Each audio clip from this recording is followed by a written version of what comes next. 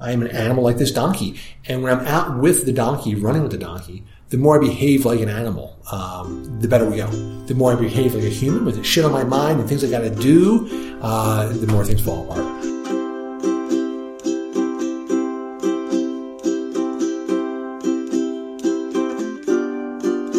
I read Chris McDougall's book Born to Run 6 years ago, and it completely transformed the way I thought about my body. It also touched off a number of other intellectual sparks that led to the genesis of this podcast, which of course is called What We Will Abide.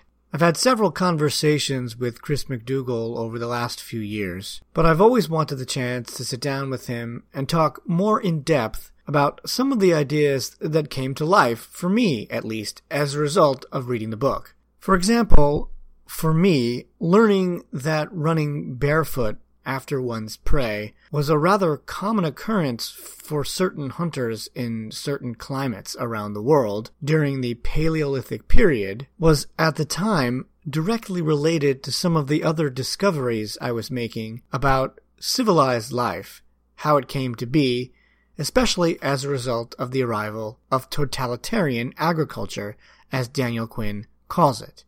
These two ideas had immediate resonance for me, and touched off a whole slew of other thoughts about simply what isn't working in the way of life to which we have become so accustomed, or more accurately, to which we have been told we have become so accustomed. A not-so-gradual process which has resulted, quite deliberately, in the veritable eradication of any kind of way of life that came before. Okay, so I'm Chris McDougall. I'm a writer, and I wrote 2 books, Born to Run and Natural Born Heroes. Okay. I can go into more detail if you like. 6'4", about 210 pounds. So you wrote this book, Born to Run. Yeah. Shoes, sneakers. At least what I gleaned from what you wrote was that sneakers actually are doing the exact opposite of what they're sort of designed to do. They, in fact, inhibit your body from doing its natural business. The way that I understood it, and you can correct me if I've sort of morphed this into my own understanding over the years, but basically your foot is a natural suspension system, and you have ways of protecting yourself from injury to your joints based on sort of all the bones in your foot and the way that they operate. When you put a shoe on, the cushioning therein kind of stops that from happening, stops that natural process from happening. So people land on the back of their foot, which is called heel striking, yeah. As opposed to midfoot striking or toe striking. Yeah. And that kind of screws up the whole system, is the way that I understand it. Just that word alone, striking. Yeah. When you run barefoot, you don't strike. You just kind of glide in for a landing. And how exactly you do that doesn't really matter. What's important is the fact that you're coming in gently. And of course you're coming in gently because there's no cushion there to absorb the blow. So you naturally will bend all of your joints and instinctively land as lightly as possible. When you have a big fat wad of foam under your foot, you don't care how you come crashing down. And that's where the sloppiness starts to enter the equation. Right, and the sloppiness can lead to, you name it. Yeah, you name it. Basically everything. Running injuries, but even more importantly than the injuries, it's like this distaste for running. Running becomes an unpleasant process. It's like being in a bumpy car without suspension. You're banged around, and after a while you just don't like it anymore. It's an unpleasant sensation.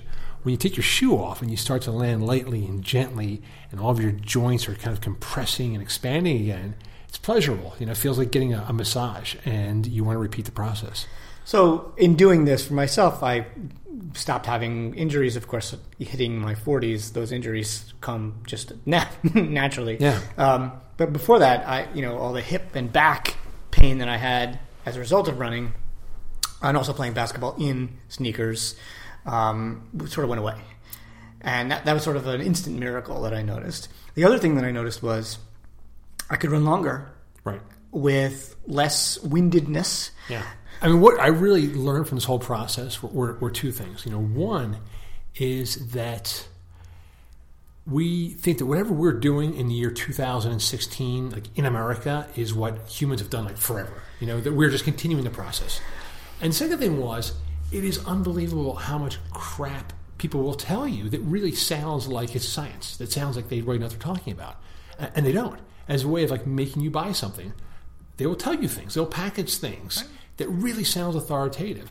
And that combination of things, the fact that we think that everyone must have always had running shoes and that the people selling them to you must really know what they're doing, just lures you in. And that, to me, is what it's all about. And that's where the problems come from. Part of me got sad when I read the book because I was Yeah. holy shit, more lies. Right. Really deep-seated, systemic, like basic lies, like, you know, television commercials, you drive past a Foot Locker, everybody wears shoes, like however you want to approach it. Like, the whole idea is humans were built to wear shoes, to protect their feet. Yeah. And it's just an inherent lie. Well, that's what I was getting at, too, when you talked about how when you take your shoes off, you run further, you run lighter, you run with fewer injuries. And to me, it all sort of boils down to the same thing, is that there is this expectation put on you. You have to go fast, you have to go far, you have to do this, you have to do that, you have to wear shoes. And then when you break through the have-tos, you don't have to do any of that shit. You can run slowly, you can take your time, you can learn how to run barefoot. If you treat it more like an art instead of this obligation, you know, the sense of, that you must turn out work product, you must race a marathon as fast as you can. And in order to race a marathon, you need to have the best shoes and the most expensive shoes. All those obligations, get rid of the obligations, and then start to think for yourself. And you realize that it becomes pleasurable only because you're not pushing yourself to do something that isn't natural. But haven't we sort of this is all part and parcel of the fact that we convinced ourselves that progress and profit are the purpose for life. I mean, that's what that sounds like to me. Is that we have somehow evolved, like civilization again. There's that dirty word, has evolved to the point where it's like this is the only way for us to think about success. Like even the word success, like you're talking about running as an art. Well, if that were the case, then I mean, you wouldn't have these $200 shoes and a whole industry and Phil Knight and all that stuff. You wouldn't have it. You wouldn't have athletics in the way that it's sort of set up to be with the jillions of dollars that it generates. Yeah, I would blow up all of it. I mean, I would literally blow up all. I mean, not literally. I'm not even, I do draw a line of explosives, but this was it past year. Remember the Olympics were recently, and people are all on fire with the Olympics. Like, I don't give a shit about the Olympics. I'm kind of appalled by the Olympics. I know. I felt the same way. Big nations beating up on little nations, and how many medals did you get? And then who are these people? Who cares? Well, and then like if you watch, as we are sort of forced to watch in the United States, it's all about the United States athletes and how great all of our swimmers are, how great all our gymnasts are, and yes, they're great, but the jingoism. Yeah. And the sort of the forced sense of sensationalism, and it has always felt to me watching any kind of sport that the announcers are there to make you feel stupid, or they assume you're stupid, they assume you know nothing, and that you need to be educated about who the right person is to root for, and that's just infuriating to me. Well, this is where I tend to discredit myself in any conversation, particularly when you're talking about running, because if you say you know what, I don't really see the point of competition. At that point, they realize, okay, you're actually a shit runner. You're posing as a runner, and therefore I don't have to listen to anything you have to say from that point on. But people ask me what my best marathon time is. I really don't care. Don't care. I literally don't care at all. It gets back to your earlier point about success being measured by product and profits. Leisure time is like a dirty phrase now. If you're not busy, there's something wrong with you. If you're not competing, there's something wrong with you. If you don't have the right stuff, there's something wrong with you. And that's where I think the sort of virus creeps in. And so if you're running, well, that's really fun. A 5-year-old, your kids, if they're running, they're happy. Mm-hmm. Happy, that's happiness. But it's not really morally good to be happy. You should be kind of unhappy. You should always be a little bit unhappy. You should always be a little bit dissatisfied. Why? Why is that? I would take it back to, if I could chuck a dart at the calendar and pick a moment in history, probably, slightly after World War II, we cranked up for World War II. We were all about production. We were going to win civilization because we were going to outproduce, turn out more soldiers, more stuff. And then right after that, there were good wages, there was a lot of money, and that's when we started to accumulate. To me, that was the turning point of American capitalism. There was stuff in the past, we were a capitalist society, but post-World War II, that's when everything got cranked up. You could get all this stuff in your house and these cars, and there was the money and the productivity to do it. And that was it. And that's when things went off to the races. And those are the moments when you watch how everything became centralized post-World War II. For instance, in Philadelphia, I forget the exact number, there's something like 125 professional baseball fields in the city of Philadelphia. Now there's one. And what it was every neighborhood had its own ballpark. That's where the Negro Leagues were huge in Philadelphia. But after, World War II, which in a way was a good thing because we started to. But the thing about it was every neighborhood had a team or a semi-pro team. You walked down the street, you watched your team with the kid that you went to school with and the butcher that you got your meat from playing there. And then it was not about that anymore. It was about having the best team with the richest athletes win the title every year. Well, I mean, certainly that's what professional sports is completely and totally about now. And it trickles on down through the NCAAs, which is as corrupt a system as any professional sports system in any country. Right. Obviously American football here, basketball too, baseball, but you go to Italy, England, where soccer is the main sport, the corruption there is just as nefarious. I'll tell you, beyond corruption, how about downright immorality and homicide? How about that? Here's the situation, too. There's a guy named Patrick Ruby, Hruby. He's been following the concussion difficulties and the mortality rate in high school athletics. And he said, essentially at this point, there is no ethical justification for adolescents playing contact football. None whatsoever. Right. There's only one reason why you do it. It's a great feeding pot for the NFL. Because if you're feeding in players, you're feeding in spectators. And what they've found is they've done studies, the tastes that you form in adolescence will be your tastes the rest of your life. So if you like hot dogs and beans when you're 12, at 55 you'll still like hot dogs and beans. You like football, that's going to be your sport for life. So it's in the NFL's total vested interest to get you hooked on football at 12 because you'll still be watching it and spending money on it at age 50. That is the strongest rationalization for why adolescent football continues and why parents allow it. So I'm going to take your point about World War II being this kind of this crux, this turning point, right? This cog, and I'm going to say I think it goes back even further than that. Yeah. You're talking about leisure time. You're talking about values. You're talking about happiness, being immoral, which I think you're right about in this really sad way. And I feel like, again, this goes back to the advent of the arrival of civilization, where human beings began to change what their value system was, where the culture changed, where the culture became monoculture, one culture. Yeah. Again, I often quote Daniel Quinn, who I don't know if you're familiar with him. So this is his whole thing about this, which he's written about numerous times in the Ishmael trilogy and in Beyond Civilization, where it's like, we went from having, basically human beings went from having kind of one mentality about the way life should be lived, which is to say there is no right way for life to be lived. And you had all the different cultures and all what we call, I guess, indigenous societies now, most of whom are all gone, who lived the way they lived, and it worked for them because that's the way evolutionary biology works. It keeps what works. We've chosen to live in a system, a way of life that actually in a lot of ways, and you can comment on this or ignore it, isn't working.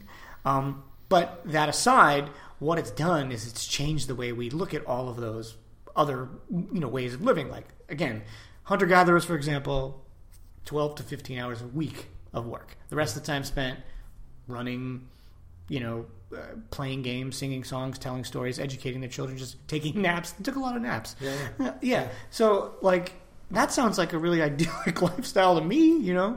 But I'm looked at like I'm some kind of communist if I say that I only want to work 15 hours a week and the rest of the time I want to spend it with my friends and family. Yeah. So at some point in time, it shifted from gather, hunt what you need, and leave the rest to consume. Right. And I think it's the advent of agriculture and the domestication of plants and animals that did that. I like the fact that you use the pejorative, like some kind of communist. Oh, you mean some person who likes to share? Right. Yeah. How dare you? Right. No, it's those are dark terms to use. Yeah, absolutely. Sure. That's where it became possible to sink down your roots and accumulate goods and till one area as opposed to migrate around to other areas. But again, I felt like it was okay. It was sustainable. Things were family oriented. And again, I dimly recall this from my own youth. I was born in '62. And my family's from South Philadelphia, which remained in the 50s for a good 20 years past everybody else, South Philly was still in the 50s, in the 80s. Okay. So you can still see things like this, basement family parties where the entire extended family was in a tiny basement, like 100 people in, 20 by 20 space. And old lady sitting on the stoop and everyone knowing each other. That lifestyle still existed where you participated rather than spectated. That was the South Philadelphia way. And so to me, I think that's why I want to think that it was not an ideal solution, but a manageable one. But then things went haywire. Again, to me, right after World War II. I think we should go down the neo-tribal road. I really think that. You're talking about, Philadelphia in the 70s and 80s as having a kind of sort of tribal feel to it. Yeah. And I think that what the 80s, 90s have done is turned us into these very atomized, siloed, very individual, created those situations for us where we're no longer in communities. This whole concept of, that the United States is this horrible, chasm between the right and the left, whatever that means, and it's so divisive. Somehow we have to find a way to fix it. Well, maybe we don't. Maybe we just embrace the chasm and say, okay, it's over. There's no coming together. Let's, in fact, coalesce with our affinity groups. And let's be more tribal. Let's say even here in Lancaster, maybe the federal government is kicking us to the curb. Fine, let's take care of ourselves. We have healthcare professionals. We have engineers. We have people who know how to do stuff. We have farmers. Let's be intensely local in a neo-tribal kind of way and share that awful, terrible, communist word, and that'll save us from destruction. I have two immediate thoughts. One is hope. Like, hey, I hadn't considered that before. I really hope it works. I was thinking that I was like, I love the idea of intense local codependence. But my worry is I almost feel like that's why we lost the election in the first place. Because like whatever we think is going to work, people who, I don't even know how to categorize them, but based on the forces of darkness, they figure it out way better than we do. Yeah. And again, and I think my concern right now is it's not even really the politics. The politics are what it's going to be. My concern now is the rapacious sort of bloodlust that has been let loose.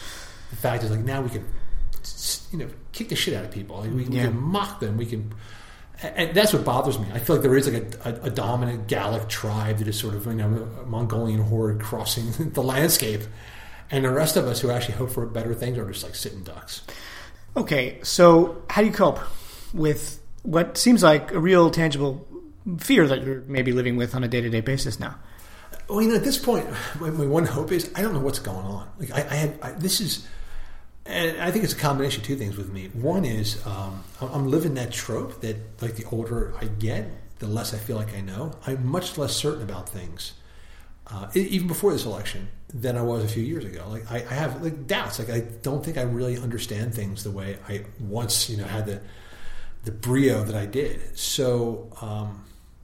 I keep finding myself wrong about stuff. I mean, just looking at the election as an example, I really thought people felt differently. I thought that we are going to really kind of end racism, sexism in our lifetime. And that was not idealistic. I thought we were going to age it out. That anything with prejudice against people of different sexual orientation, it's basically once our grandparents are gone, we're done with it. And now I feel like, no, it's completely wrong. And this thing with Trump is, what bugs me is not so much that the college kids didn't show up because Bernie Sanders wasn't there to give them free tuition anymore. I'm surprised and annoyed that people really think the people who turned out, actually this guy is the answer to their prayers. Yeah. These are people you have interviewed, right? Oh, yeah. These are people you know. Oh, yeah. Especially where you live. Yeah, yeah. What would you ask them in an interview if were you sort of doing a piece on what you just said, like just getting the feel of the crowd? What would you ask them? And I've had this conversation too. And actually, last night, some of our neighbors, our Mennonite neighbors, invited us to church service, and we went back to their house afterwards. And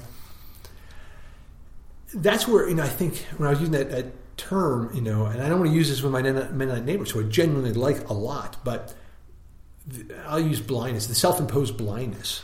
You hit one stone wall. This guy is a good businessman. He's going to get us more money. Well, no, he's not. Either one of those two things. But that's it. That's where the conversation ends. Yeah. It's funny because back during the Bush presidencies, it was a moral choice. Right. I was hearing about gay marriage all the time. Now I'm hearing the financial ones. And there's one more point too. In some ways, I think Barack Obama made it a little bit worse because I used to hear this in the feed store. Whenever you're in the feed store, there's always people standing around shooting a breeze. And it wouldn't be rare that I would hear a conversation about somebody who felt their lives would be better if they were black.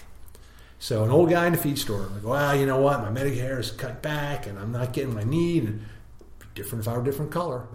Really? I say, really? You think being a black man in America, you'd actually be better off? You've heard that? Oh, absolutely, yes. And the reason why the mentality is that, all minorities out there are getting away with stuff. They're getting away with stuff. So this backlash against that? Yes. Is that what this was? And that's why I think the wall and the immigrants coming through, it's not they're coming to take our jobs. It's they're coming to take our benefits. They're coming to get our welfare and our schools, and they're in our hospitals.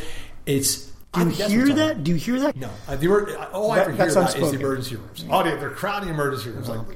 Like you give a shit about an emergency room in Tempe, Arizona.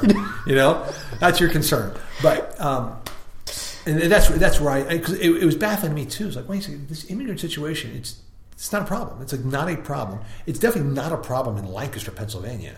So why does someone in Lancaster give a shit about a wall in Texas? It does not affect your life at all. It's not the jobs. No Mexican has stolen the job of a person in Lancaster. But I think there's this sentiment out there that minorities are getting food stamps and welfare and free schooling, and they're milking our system for our stuff.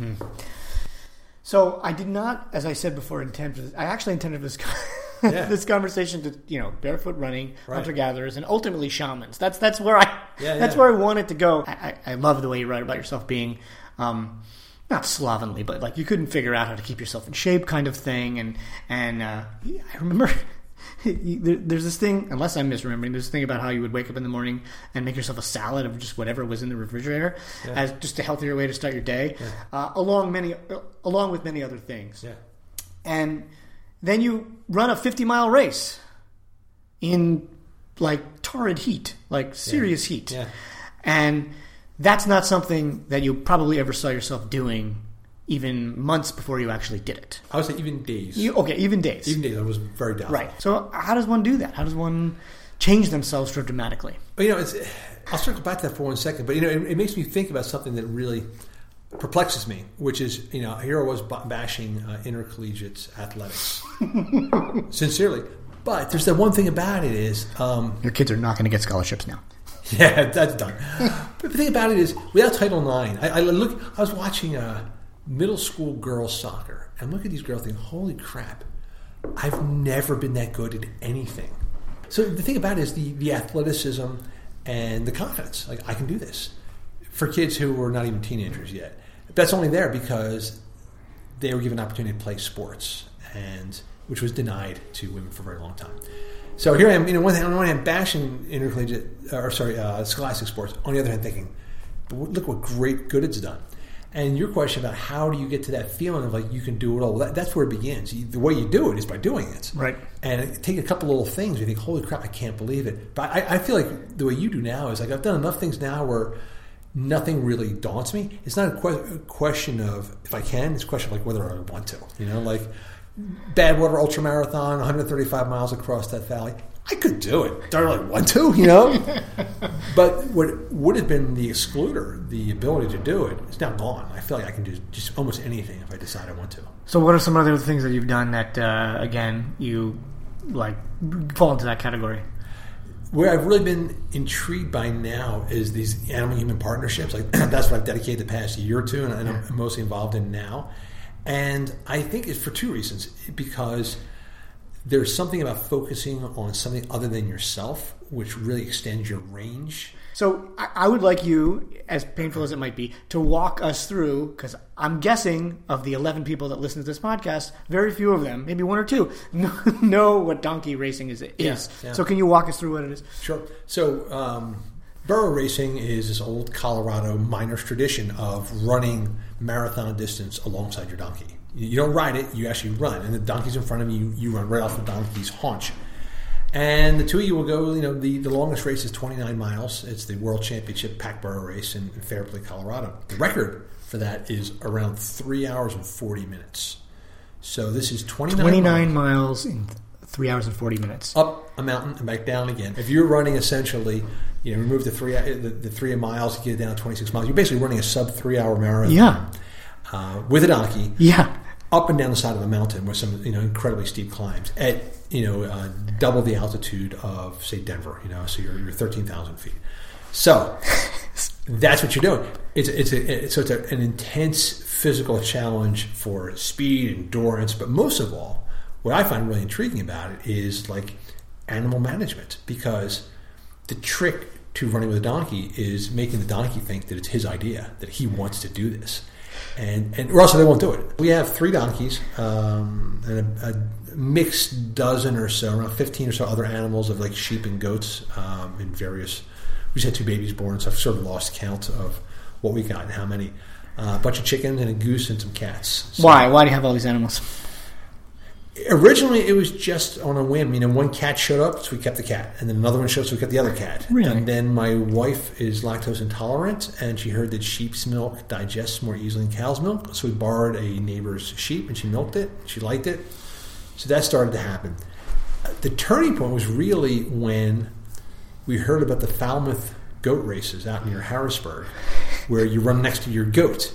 And we went out for that. So it's not just donkeys. Yeah. Well, as far as we ever heard. Okay. And this actually began as a gag. What happened was there were a couple old guys in Falmouth that were playing a prank on one of their buddies.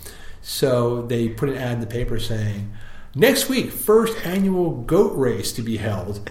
For information, call Bill. And they put his phone number in the paper. So this guy's getting phone calls all day long about the goat races. But he got so many prank calls about the goat races, he thought, well, why not actually have a goat race? So that began about 20 years ago, so they've been doing it ever since. Huh. That's how we got the goats. And then the turning point was we ended up adopting a neglected donkey. And we had this thing. I thought, now what are we going to do with this? And I had heard about burro racing in Colorado, so I started to research that.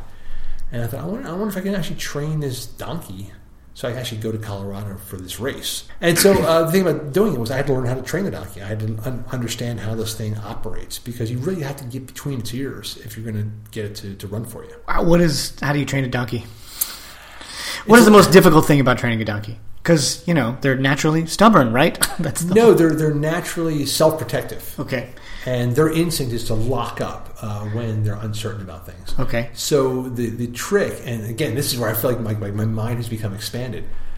There are 2 things. One is patience. You got to go on donkey time, not your time, because you're gaining trust, and you can't force trust. You can't rush trust. If someone doesn't trust you, you can't quickly change that. And so imagine on an animal's basis, you've got to make this animal trust you.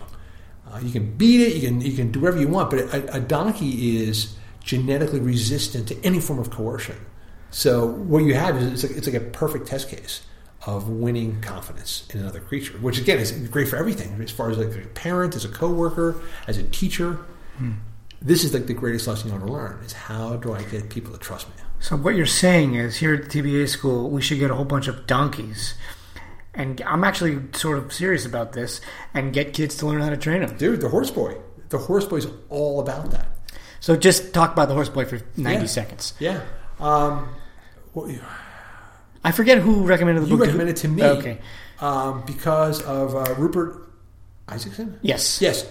And because you were using his books. It wasn't the horse boy. It was his other book, the Shaman book, that you were going to use for that course you were going to teach. And you sent me the list, and I don't know why I plucked out the horse boy, and I read that, and I said, wow, this is it. This is exactly what I was intrigued by. Were the 2 things. One is the way equines and animals tend to have a therapeutic effect on humans. And secondly, how humans have got to really change their thinking in order to cooperate and partner with these animals. And it just opened my eyes to the fact that, why is this new to us? We've been doing it for tens of thousands of years. This is a good point to sort of circle back and close things off. Yeah. And ask a question that you have dodged a couple times, which is the questions you just asked. Right. This isn't new. Right. Like whether it's running barefoot because it's healthier for you in all those different ways that we talked about. Yeah. Whether it's eating healthier food, which is something that we sort of glossed over, but is part of this. Learning how to co-work with animals. Yeah. These are things that humans have done for tens of thousands of years, right, to their benefit, to the animals' benefit, sustainably, and yet we stopped. Right. And so now, you said my mind is blown by this. It's new, but it's not new. Right.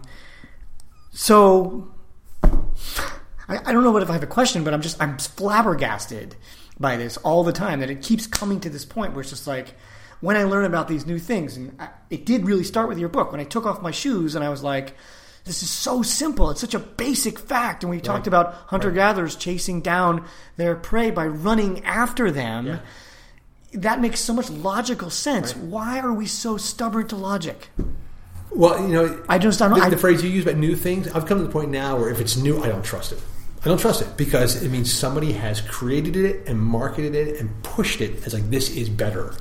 And to me, if there's not a real long bloodline, or if there's not a pedigree, I doubt it. So even looking at like diet, if I can't see examples throughout history of people over and over again eating the same way, I don't buy it. So like look at like breakfast cereal, it's the best. We put it in the it's new. Bullshit. And it's true, it is bullshit because people weren't eating 100 years ago, 1,000 years Grains? ago. No, not like that. Yes, forage greens and saturated animal fats throughout history. So. Yeah, I feel like it's the same way. It's like I am just being able to cherry pick one revelation after the other, like barefoot running. Like, of course, it's there. We always did it. We forgot about it. Natural movement and fat as fuel for natural-born heroes. And this one, animal-human partnerships. Again, this was one of the major breakthroughs in human history, our partnership with animals. And then we were with them side by side forever. And then, bam, we invented cars and we became city-focused and the animals had to go. Oil. Animals don't run on oil. That's right. That's right. Exactly. You can't go to the pump and fill them up. You can't go to the feed store. But anyway, so what happens is we substitute a superior way, a better way, and then we wonder, Jesus, what do we sacrifice here? And what we see that with animals, too, is like when if you ever watch an episode of The Dog Whisperer, Cesar Millan, this dude has built an empire on the fact that people buy dogs, and they're like, now what? Are you writing on the donkey training stuff? I've actually started a weekly series in the New York Times, in the Well of the New York Times, Well section. Right, so I was going to give you the opportunity to plug your next project, again, because there's so many people who listen to this podcast. Yeah. So the book is on... Oh, this is basically about taking this donkey and seeing whether we can prepare for this race, but then using that narrative of training this donkey to be a racer and looking at all forms of like animal-human partnership. I keep reminding myself of that animal stuff, that animal side of humans. That it's something you have to remind yourself of. Like, I am not this like digital cerebral creature. I'm an animal. I'm an animal like this donkey. And when I'm out with the donkey, running with the donkey, the more I behave like an animal, the better we go. The more I behave like a human with the shit on my mind and things I got to do, the more things fall apart. Oh, call upon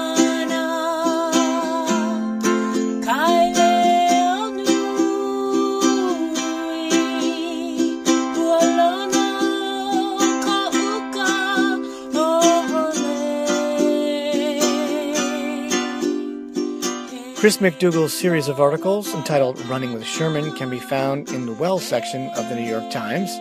The most recent article was published just a couple of days ago, number 5 in the series. I'll link to that series of articles as well as to his 2 books, Born to Run and Natural Born Heroes, on my website. Thanks especially to Mika Cox McDougall, who has provided the music.